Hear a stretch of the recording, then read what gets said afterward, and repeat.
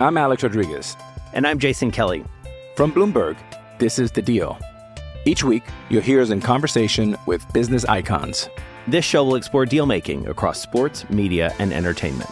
That is a harsh lesson in business. Sports is not as simple as bringing a bunch of big names together. I didn't want to do another stomp you out speech. It opened up so many more doors. The show is called The Deal. Listen to The Deal. Listen to The Deal on Spotify. Another day is here, and you're ready for it. What to wear? Check. Breakfast, lunch, and dinner? Check. Planning for what's next and how to save for it? That's where Bank of America can help. For your financial to-dos, Bank of America has experts ready to help get you closer to your goals. Get started at one of our local financial centers or 24/7 in our mobile banking app. Find a location near you at bankofamerica.com/talktous. What would you like the power to do? Mobile banking requires downloading the app and is only available for select devices. Message and data rates may apply. Bank of America N.A., member FDIC. Your thoughts on the Bader signing and what's next? Do you agree with me? They have to, at the minimum, add one of these DH bats. And which bat do you prefer? You can email us at thericob@gmail.com. Obviously, download the Rico Brogna wherever or subscribe to the Rico Brogna. Because I think if you subscribe, like the podcast just ends up right there in front of you as soon as we do it. So you're probably better off subscribing wherever you download your podcast, specifically the Odyssey app or Apple or wherever the hell you want to go. We'll have some more Ricos as time goes on, as the days go on. Because we're back, man. It's 2024 and we're moving. This offseason is moving. And I have a feeling, Pete, we're going to get another move in the next 4 days. Another move. What type of move do you think? What position? The starting pitcher. I'm just not sure who it's going to be. It's not going to be Jordan Montgomery. I've lost all confidence in that. It doesn't sound like they're going to be. It's going to be Shota Imanaga, whose posting date is less than a week away. Like the deadline is a week away. So it's probably going to be a guy on a one-year deal. I'm probably going to be blah about it. But I think we get the starting pitcher in the next 4 days. That's my prediction. It's the Amazing Rico Brogna podcast with your host, Evan Roberts. There it is, ladies and gentlemen. There it is. Since the moment the New York Mets traded Max Scherzer and then subsequently Justin Verlander, we waited, we wondered, we guessed, we prognosticated. Who will the Mets go out and sign and fill out this rotation? And on Sunday, January 7th, in the wee hours of the morning, you probably were awoken by a tweet from John Heyman, who let us know that Sean Manaea, no relation to Omar, not even spelt the same, Sean Manaea signs a 2-year deal with the New York Mets and opt out after year one. And that essentially fills out this rotation, which means the 3 figures they needed to add were the 3 starting pitchers. And I think 3 was the number that most of us agreed on, that they were going to have to add 3 starting pitchers this offseason. The 3 guys are Luis Severino, Adrian Hauser, and Sean Manaea. Welcome to Rico Brogna.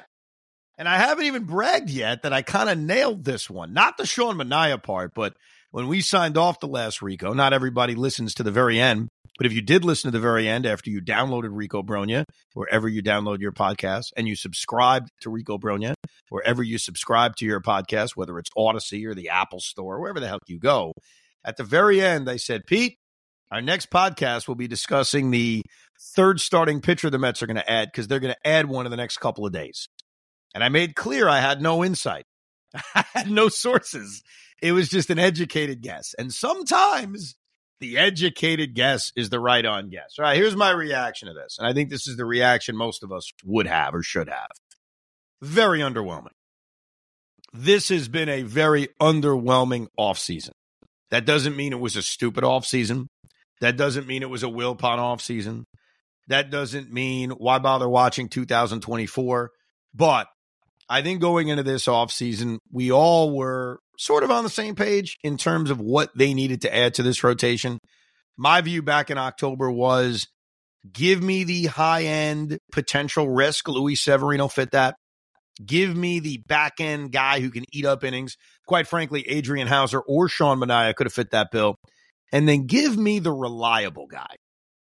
Give me one guy that you're adding that I know what I'm getting from them. Obviously, Yamamoto fit that, even though we had never seen him pitch. But based on his track record in Japan, he certainly would have qualified that as that. Jordan Montgomery certainly has been a name I brought up on the last pod. We've talked a lot about this offseason as somebody would fit that bill. The Mets didn't have that guy. That's just the reality. They didn't. That doesn't mean Sean Manaea, because he started throwing a sweeper on May 10th, doesn't have a great season. He could. That's the beauty of baseball. That's the hope that we're all going to have going into opening day. Maybe. I'm certainly not going to tell you it can't happen. But Sean Manaea, Adrian Houser, and Luis Severino, none of them give you reliability.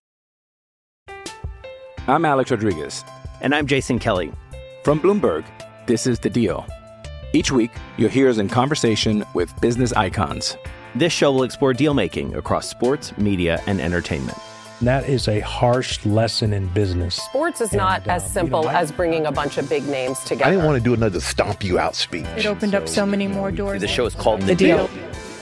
Listen to The Deal. Listen to The Deal on Spotify. In terms of the reliability they needed in this rotation. So is this a bad signing? Look, I don't think any signing that's a 2-year deal, an opt-out after year one, which Sean just had, by the way, with the Giants, and used the opt-out. So Manaea's coming off a year in which he had a 4.5 ERA, made 10 starts, appeared out of the bullpen 27 times, had a 4.5 ERA, and he opted out, which shows you that it's not going to take much, especially with the way the starting pitching market has looked over the last few years, for Manaea to opt out and make this a 1-year deal. The finances on this. It's $12 million a year, Pete. I apologize. I just got out of playing in the snow with my kids after I saw the signing. It's 14. It's a 28. 14. $28 million. Yes. How was the snow, by the way?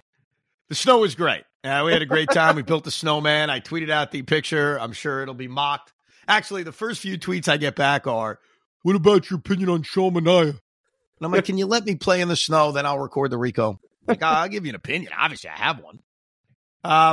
All right, $14 million a year is insane. Let's just be honest. But that's the market. So when I say it's insane, it's not insane that the Mets gave it to him. It's just that's what it is. I mean, look at the money Severino's getting off of a bad year. What the Mets did with these 3 moves is they gave you stopgap guys, and they gave you guys they're not committed to long term, and they gave you guys that they're hoping have big years in a contract year, even though Sean Manaea and Luis Severino are coming off contract years. They didn't have big years. So what's underwhelming about this is there's no reliability in this rotation after Senga and Quintana. And I wanted them to add that. And no, I don't think there's another move coming in terms of starting pitching. I'd be surprised. I think when you're paying Sean Manaea $14 million a year and you're paying Luis Severino what you're paying him, I think you're paying them to be in the rotation. Sometimes you got to read the tea leaves on that. So if the Mets went out today and added Jordan Montgomery, would that make this rotation really deep? And you could say, wow, now it looks good. It's like the Bob Ross painting analogy I used, where let's see the end of the offseason and then your views on those things will be kind of change a little bit. There's not another starting pitching move coming. I'd be stunned. If there is, it's a low-end depth guy. Like, they're not adding Jordan Montgomery. They're not adding Imanaga. They're not adding a middle to top of the rotation guy. It's not happening. This is the rotation.